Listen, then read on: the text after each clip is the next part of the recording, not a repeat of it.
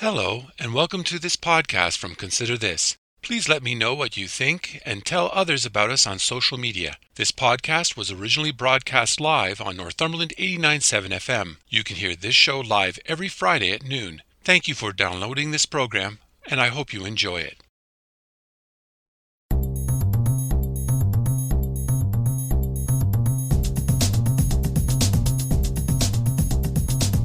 Hello, I'm Robert Washburn, and welcome to Consider This Northumberland, a current affairs program dedicated to the issues facing our community. We talk to the people on the front lines and those behind the scenes who make a difference in your life in Northumberland County. So I'm asking you, the listener, to take some time out of your busy day to consider this. It is a cliche to say lost causes are the only ones worth fighting for. Yet for Tony Jenkins, it could be his motto.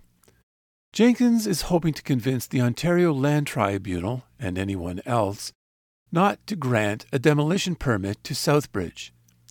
That is the developer who wants to remove several heritage buildings from its Ward Street property. It has received a Minister's Zoning Order, or an MZO, in June, allowing it to build a 7-story, 192-bed long-term care home on the site. Port Hope Council denied a demolition application at the end of June. Since then, Southbridge has filed with the Ontario Land Tribunal asking for a hearing. Jenkins hopes to preserve the old Port Hope Hospital, which is one of several old buildings on the property. On today's show, you will hear from Jenkins. He acknowledges it is a David and Goliath battle. He will be joined by Dan Schneider, an expert on cultural heritage policy. In 2022, the Ontario Land Tribunal has sided with developers 97% of the time. I'm so pleased to have with me today Tony Jenkins, Port Hope citizen and active participant in the debate over the long-term care proposal, and Dan Schneider, a provincial expert on cultural heritage policy and legislation, and an active member of the Provincial Architectural Conservancy of Ontario. Gentlemen, welcome to Consider This Northumberland. Thank you. Thanks. When people think about the proposal to build a long-term care facility on Ward Street in Port Hope, I wonder how many think there is a possibility that things can be overturned, as it has a ministerial zoning order and an MZO, and it is going before the Ontario Land Tribunal. Tony, is it possible to stop the proposal for the moment? Can you just answer us for now, yes or no? Is it possible, yes or no? Oh, most definitely, yes. And Dan, from your perspective, are there options available that can still change the course of this, yes or no? Well, I would agree with Tony and his answer, but it depends, I think, exactly on how this will play out. Tony, let's start with you then. Let's elaborate upon this. Now, in 2022, the Ontario Land Tribunal decisions favored developers in 97% of the time.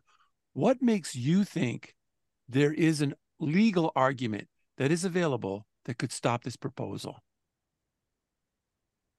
The 97% figure is what I call a summary statistic. It doesn't let you see behind the curtain and why it went that way. And 2022 was an interesting time because there were a lot of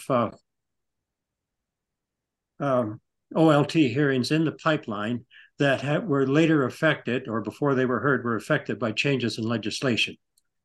Now, in addition to that, the article by the gentleman, the reporter from the Hamilton Spectator, in which this information was put forward, that article didn't define what roles the developers were playing. That is, whether they were the appellants or whether they were the subject of the appeal. And it didn't specify on what grounds things were rejected or accepted.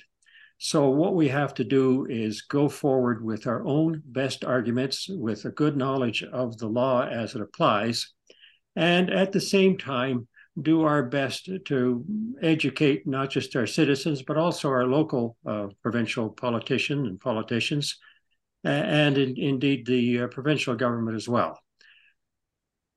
So, Tony, if you were to make an argument before the tribunal, what is it that you would say that you think would be effective in stopping them from siding with the developer?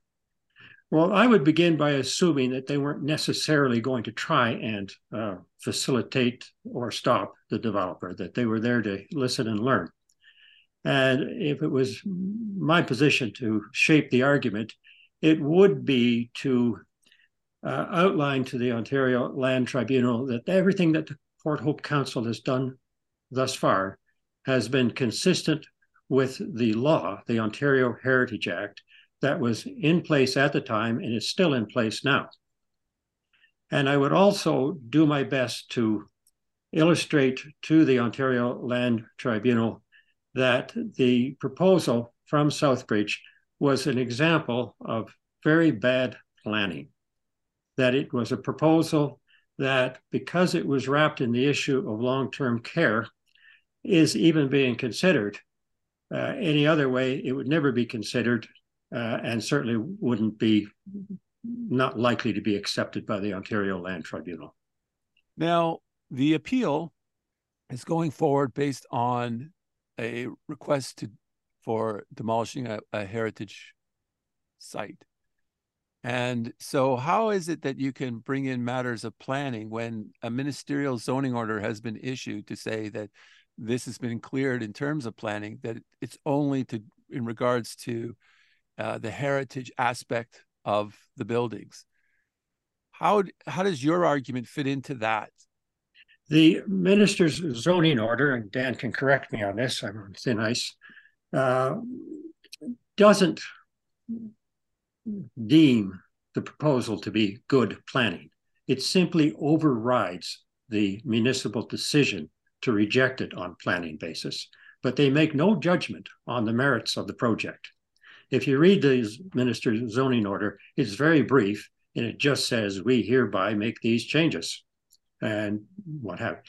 So that's the first point. And the second point is that this proposal is not being resisted solely on the basis of the presence of the heritage buildings. There's a number of different points of view on the development, that are against the development for many different reasons. But to focus on the heritage aspect of it, right now, the existence of those buildings, the space they're taking up on that lot, is what is preventing the developer from continuing or initiating and completing that project.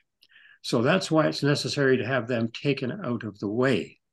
And the Ontario Heritage Act so far has given the authority to the municipalities to make that decision, whether or not they should be allowed to stay. And also it's been the provincial government through the Conservation Review Board that has confirmed their status and importance to the community. So that was a provincial board as well as a municipal decision. Dan, can you help illuminate this a bit as well? Is it the MZO? Is it far-reaching enough that it covers heritage aspects, or is it only for dealing with the planning and the approvals process? Can you maybe shed some light on that?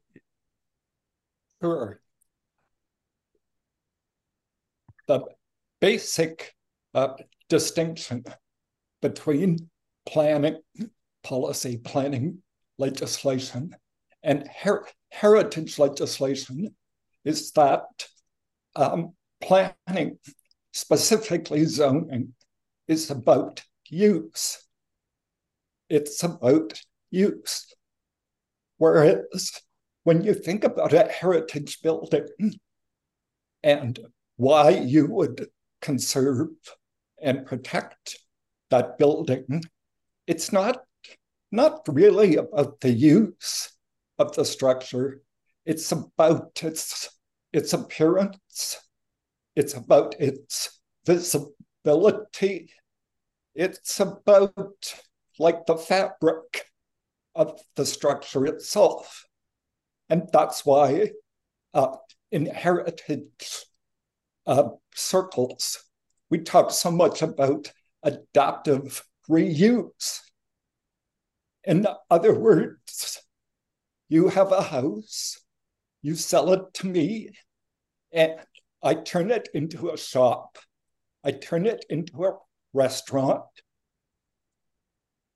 I can do that because it's not affecting the heritage attributes, the heritage qualities of the structure. But to do that, to make that change from a house to some commercial use, that's where zoning comes in. That's where the Planning Act comes in terms of like what uses are permitted and what uses aren't permitted. So technically, like a zoning order, whether it's a municipal zoning order or in this case, a minister's zoning order coming from the province itself, that doesn't contradict or necessarily interfere with the protection of heritage structures. In this case, though, in the Portal case, as Tony outlined, you very clearly have a zoning order that wants, or I shouldn't say wants, that supports a use of the property, which, when you look closely at it, is practically speaking inconsistent with the current heritage structures on the property. It's not completely inconsistent. There's still an argument that could be made. Interestingly, I don't think anybody's really making this argument, or at least I haven't heard it discussed seriously, that these buildings could be retained and basically redeveloped. The buildings themselves could be retained and redeveloped as part of this much bigger facility that the current owner would like to build. If I can add to what Dan said there and tie it into the question you asked me, Rob, yes, the adaptive reuse for either long-term care or ancillary uses related to long-term care was an initial thrust of the municipality and the citizens' work with the developer. The developer showed absolutely no interest in pursuing anything along that line. These people are property developers first and foremost, and they have a set piece that they like to use. Now, they've changed that up over the years, but it's not within their scope of experience or comfort to do this kind of work. Although it would be an ideal, I think, end result if that property at 65 Ward Street could retain and reuse, if not all, but at least the most significant of the historical structures that are there, and provide a first-class, excellent long-term facility of the type they wish to build. If I can, then, if I may, Tony, I want to be clear then about the goal. So, as this goes forward to the Ontario Land Tribunal, have you asked for status at the tribunal to make a case? That's an interesting question. The question leads to an interesting issue. No, I haven't asked for status, but I do intend to do that, as others do, but as a participant rather than as a party. Now, as of yet, Southbridge's request for an appeal hearing has not been published either by the municipality or by the province. So we don't even know to what we would speak yet. But if we were to speak, it would be that these particular buildings are significant beyond their structure, their appearance, and their fabric. They're significant historically. And as the Ontario Land Tribunal, its predecessor, the Conservation Review Board, deemed them to be, or the one particular building at least, to be of landmark status in the community. So we would be, at least I would be, promoting the notion of adaptive reuse combined with a new build, because if you look carefully at the plans of the developer is essentially swapping out the historical buildings for a parking lot. If parking was accommodated through underground or in terrace locations, or by terracing beyond the footprint of the new building, those existing historical buildings, or at least the most significant of them, could remain. There is space on the lot for that. What is it that people can do that's going to be effective, that is going to achieve the ultimate goal that you're trying to reach of integrating this building? I would say that the best thing we could do is to do our best. That is to resist, not to roll over and accept the outcome as inevitable, but rather to put forward good, coherent arguments based in law, precedent, and the work of the council and other citizen groups such as the ACO and the Heritage Port Hope. Well, the Heritage Port Hope is actually a committee of council. But all of this good work that has been done on this issue over the past 6 years, to frame that as positively as possible, put it forward, and to be firm in our resistance to the appeal. One critique of the process, Tony, is the ability of the province and the minister in particular to override local citizens in the municipality. Tony, what are your thoughts on the impact of the MZO on local democracy? Well, in a word, profound. What we are seeing happen is that it appears as if the aspirations of the development community trump those of the local community. So an outside developer, when I say outside, from beyond our political boundaries or even our end of the province, can essentially thwart the will of the people as it's been expressed through votes of council and public demonstrations of support for the preservation of the site. When a developer can do those things with essential carte blanche, but that's a very bad situation. Is it really the developer, though, or is it the minister? The developer is only acting in self-interest, which is its business goal. Is it really fair to place it in front of them as compared to the provincial government and the minister? This is where you may need to use your editing skills, because I'm going to have to tell you as it is, in that you've got a tail and a dog problem here. And if you want to call the long-term care development industry, and that's how they call themselves, industry, if you want to call them the tail, they're definitely wagging the dog. And it's a puzzle. It's really puzzling why the provincial government is so responsive to the needs of the private long-term development industry. Let's develop those ideas a little further, though, because how is it not breaking through the NIMBYism of the past to get a particular set of policy goals done? The provincial government in 2 elections has made it clear that a priority is to get long-term care beds for people, and there is a huge need for that. And so they justify their policies by saying that they've got to get this job done. And, developers get stuck for years at a huge cost. So how do you balance what you're arguing in this moment with the needs of seniors and the elderly and the families, and the desire of a government to lead towards solving a problem.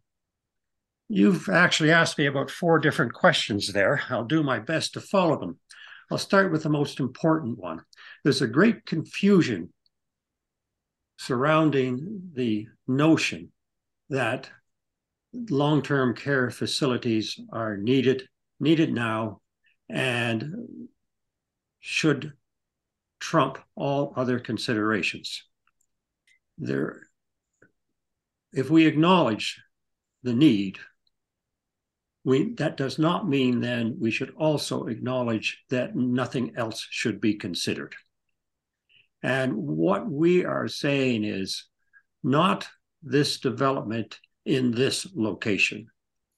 You want to change the development so it better suits and preserves our heritage and our neighborhoods. That would be the best outcome.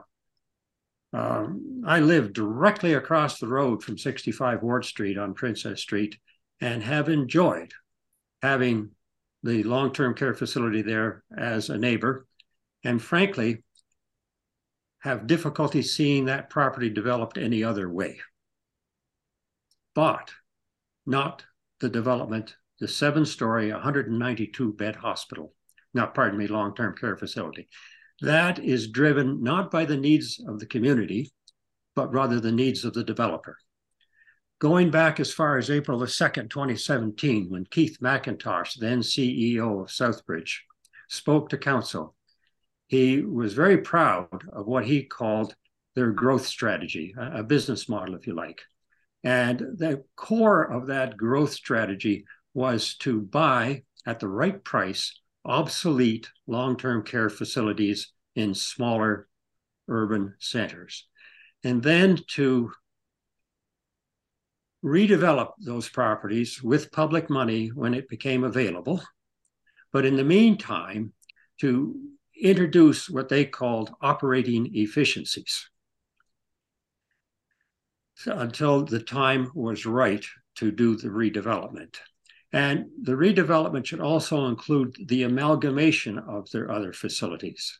And these notions of amalgamation, reducing overhead, all geared towards maximizing profit.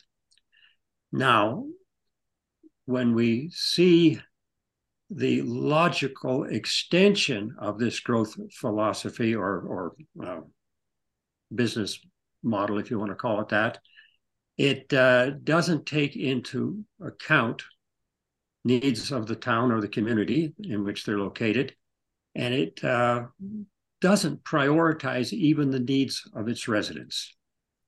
So this is the issue we're talking about. We can do a better job on a better site of providing long-term care, or we can do a really good job on that site if we didn't need to build such a large one, which once again is only intended or only inspired by the need for the developer to maximize his return.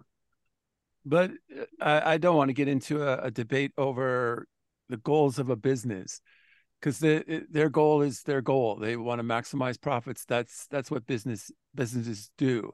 What I was asking you about, and I'll go back over it again, is how is it not the policies of the government and the use of the MZO is this not a breaking through the NIMBYism of the past to get a particular policy goal reached?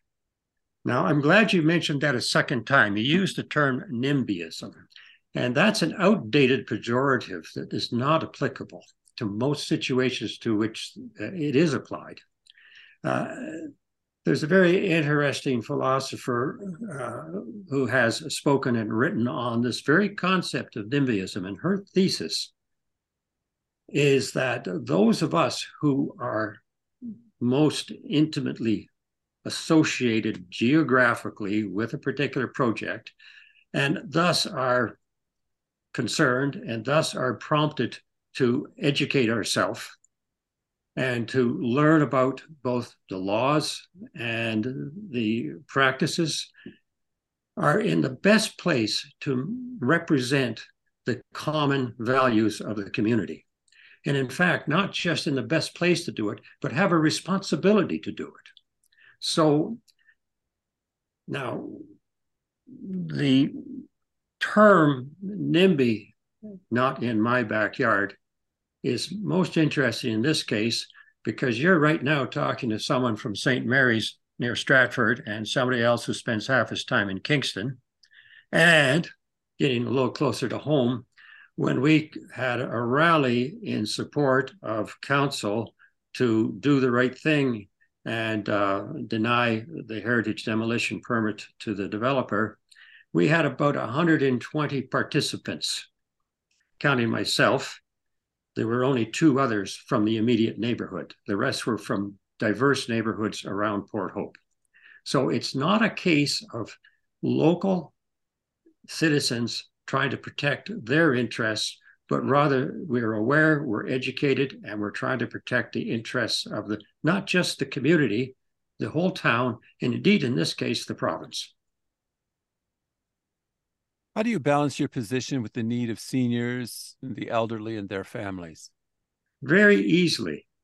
Greg Burns, former deputy mayor, when he was leaving office, and this was a real hot issue, when I spoke about him in a long email, he replied with a very short one, saying, this should be a non-issue. Southbridge has other options, period. And that's really what it comes down to. Now, and there are a few specifics here. There's one piece of property that's only a half a kilometer from where the present location is. It's on the river. It's the former MTO property just off Hope Street, 4 acres in size. It was deemed surplus by the provincial government, and it was offered to the First Nations in Alderville. It was offered to the municipality of Port Hope, and it might even have been offered to the county.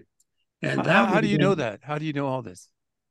I know all this from talking to the politicians who were intimately involved at the time and continue to be involved, and indeed with our provincial MPP. And I can forward you email correspondence. In fact, I already have. The municipality needs provincial money to undertake major infrastructure projects like fixing roads or sewers. And these are massively expensive. Plus, there are endless grants for a grocery list of items that the town applies for each year. To push back against the provincial government can have a fiscal impact that hits residents in the pocketbook. I mean, that's real politique. Is this not something that should be considered when pushing back? No, because that's given into the bully. And you do it once, it will be expected you'll do it from thence on. Now, the other thing to keep in mind is we don't get direct. The municipality does not get grants directly from the province. The province grants to the next tier of government, the county, and the county then grants to the town. Now, the provincial government's doing their best to dismantle these intermediate levels of government, such as in Peel and Niagara and other places, so that they will have that, if you like, persuasive authority over municipalities. But at this time, that doesn't exist. Okay, I'm not quite sure. I know that the county does on certain aspects, but I also know that the municipalities do apply directly for infrastructure monies, which they can get both from the provincial and federal governments for certain programs. Tony, how do you see this going forward? Well, that's an interesting question because there's not a lot of dialogue on this issue, and there hasn't been with this council, only as required and only in short order. As you know, this proposal has a 6-year history. And over that 6 years, there's only been, initially 2 proposals from Southbridge. And each of those went through the process in taking the maximum of 90 days, more or less, that was required. The rest of the time was, at the developer's discretion. But the third proposal, that is the application for the most recent heritage demolition permit, which is the center of this appeal process, That got hustled through in 14 days, giving very limited opportunities for input. But the input was still made, and we were very grateful for the councillors who saw the wisdom in declining the application for the permit. And indeed, if one was to listen to their, I don't like to characterize them as speeches because they were much more than that, their well-considered statements before they cast their votes, that would sum up all the arguments of why that particular proposal should not be built at that location, needs of the long-term care, I'm going to call it communities to include everyone who's involved, those needs notwithstanding, because there are other better ways to meet those needs.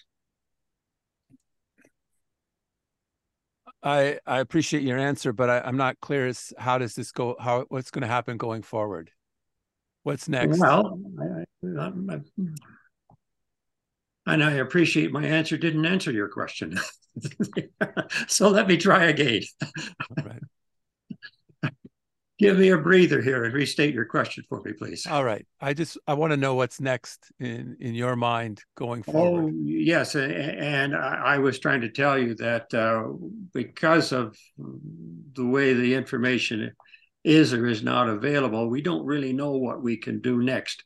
I know that what I would like to do is prepare the best argument I can to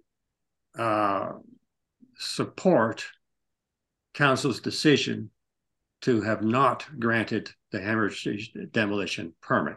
Now, what I would do with that, I don't know, because the OLT can accept citizen participation, but only in written form and only at their discretion. In fact, the OLT even has the discretion to make a decision without holding a hearing. So really, we just don't know what's coming ahead for us. But the other thing we could do, and this is really important, is make sure that we support our councillors who wish to enthusiastically defend council's position at the OLT. And because there are senior members of council and other members of council that don't wish to do that, that wish just to, if you like, allow the OLT to proceed without input from the municipality. So those are the two things that I can see that I can do and anybody else in my position can do right now, to learn, to share, and to encourage. How effective do you think that's going to be as one individual with going against this sort of a David and Goliath situation? Well, I just was reading a few emails before we got into this program, and there was a couple of fellows that belong to this quasi group, if you like, and they're both called Davids, and they take great resentment to the term David and Goliath. In fact, one of them wrote to me and said, "This Goliath turned out to be a certified pipsqueak." So with that kind of an attitude, that yes, we have something on our side that they don't. We have a good, reasonable, rational argument. We have precedent. We have 6 years of council's experience at refusing such requests by the developer. And I really would not like to say that, or I would not like to even consider not resisting. Look at history. The British were counted out in 1940. More recent history, the Ukrainians were counted out in 1920 or 2022. Resistance makes a difference. Resistance can be what makes the difference. Dan, Please. I would just like your critique of Tony's last answer about one person or a small group taking on the Ontario Land Tribunal. Well, the person or small group, and it remains to be seen how small that group is. basically would be weighing into like the process on the same side as the town. Like the town has made a decision. The town's decision is being appealed. One would expect that the town will defend its decision. Now, how vigorously, that remains to be seen. After all, it was a very close vote at council, but the decision was not to grant that permit. That decision is being appealed. The town will be in the position of trying to turn back that appeal. So they will make the arguments. They will make the arguments. And if Tony is there, if the local ACO branch is there, if other folks are there as participants, basically supporting the town's position, the tribunal can't help but take notice of that. And remember, even if this particular tribunal has a certain reputation or a certain track record, like nothing is for sure. Once you embark on a court process or a tribunal process, like you cannot guarantee what the result will be. So it may be that the developer, like who's appealing this decision, at a certain point, and of course this can happen at any point, like right from now, right from this moment, right up until the tribunal comes out with its decision, they could approach the town and say, okay, it's in your interest, it's in our interest, it's in the community's interest to try to resolve this. Because if we wait for the decision, like it's usually a winner take all situation. So let's try to find something that satisfies like all the policy interests, the public policy interests that are at stake here. And there's at least three. One, of course, is providing long-term care to Ontarians. And two, the Port Hope community in particular. The other is cultural heritage conservation. That also is a provincial interest. Both of those are recognized as provincial interests in the Planning Act itself. And the third interest is basically just good planning. Good planning, which means development that's appropriate for its location, quite apart from the heritage aspects. So there's at least these three public policy interests that are in play here. And the tribunal will have to juggle those. No one public policy interest trumps another, despite what certain people might say, despite what certain politicians might want you to believe. All of those are important public policy interests. And the best planning decision is the one that satisfies all of them, or at least most of them. It's not the one that just satisfies one of them, and the other two are not considered, just fall off the table. So you don't know, ultimately, you don't know who's going to be on that tribunal. You don't know how the whole process is going to play out, what the arguments will be. Like we've talked about, potentially Tony or ACO taking a stand on the towns, like on the town side. Well, some other particular politicians who I don't think I have to name might want to put their finger like on the scale on the developer side. I don't think there's anything wrong with that. In fact, it's up to the tribunal, though, as Tony said, to decide who are the parties and who are the participants. If Minister Clark or Minister Puccini want to weigh into this, that would be very, very, very interesting. And the tribunal would have to decide, like, okay, we've got two parties here, but the province also wants to be heard. Should we let them be heard? Like that will be quite interesting. Should that come up?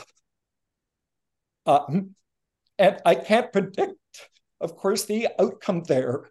It would be unprecedented, though, for provincial ministers to weigh in to an Ontario Land Tribunal hearing to, as I put it, try to put their thumbs on the scale to tip the balance. But they may decide to do it. There's nothing preventing them from attempting to do it. It's just going to be very interesting to see how this plays out. But I really think that, like, when people think, when all the parties, all the interests, like, try to answer that question about where is this all going, they might decide, well, let's not leave it up to an unelected tribunal in Toronto to make the decision. Let's try to satisfy the public interests that are at stake here. Let's try to come to some solution. Not everybody will get 100% of what they want, but let's try to come up with a solution ourselves rather than have it imposed by a tribunal. Tony Jenkins, Dan Schneider, thank you both for talking to me today. Thank you, Rob. Thank you, Dan. Thank you. That was Tony Jenkins, a Port Hope citizen and active participant in the debate over the long-term care proposal for Ward Street, and Dan Schneider, an expert on cultural heritage policy. I want to thank my guests this week for talking to me, and I want to thank all the listeners for tuning in today. Please join me again next week when we will talk to the people on the front lines and those behind the scenes who make a difference in your life and Northumberland County. So please tune in. If you would like to listen or share this or any podcast, please check out my website at consider-this.ca. There you will find past podcasts, news, and other information about life and politics in Northumberland County. Or you can go to the radio station's website at northumberland897.ca. I'm Robert Washburn. Thanks for taking time out of your day to listen in, and I hope over the week you will continue to consider this.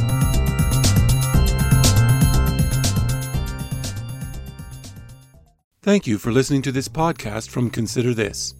If you have any comments or would like to suggest a story, please contact me at considerthisnorthumberland@gmail.com, or you can message me on Facebook at Consider This. If you enjoyed this podcast or are looking for more news and information about Northumberland County, please check out my website at consider-this.ca. That's consider-this.ca. And don't forget to share. And again, thank you for listening, and stay tuned for more from Consider This.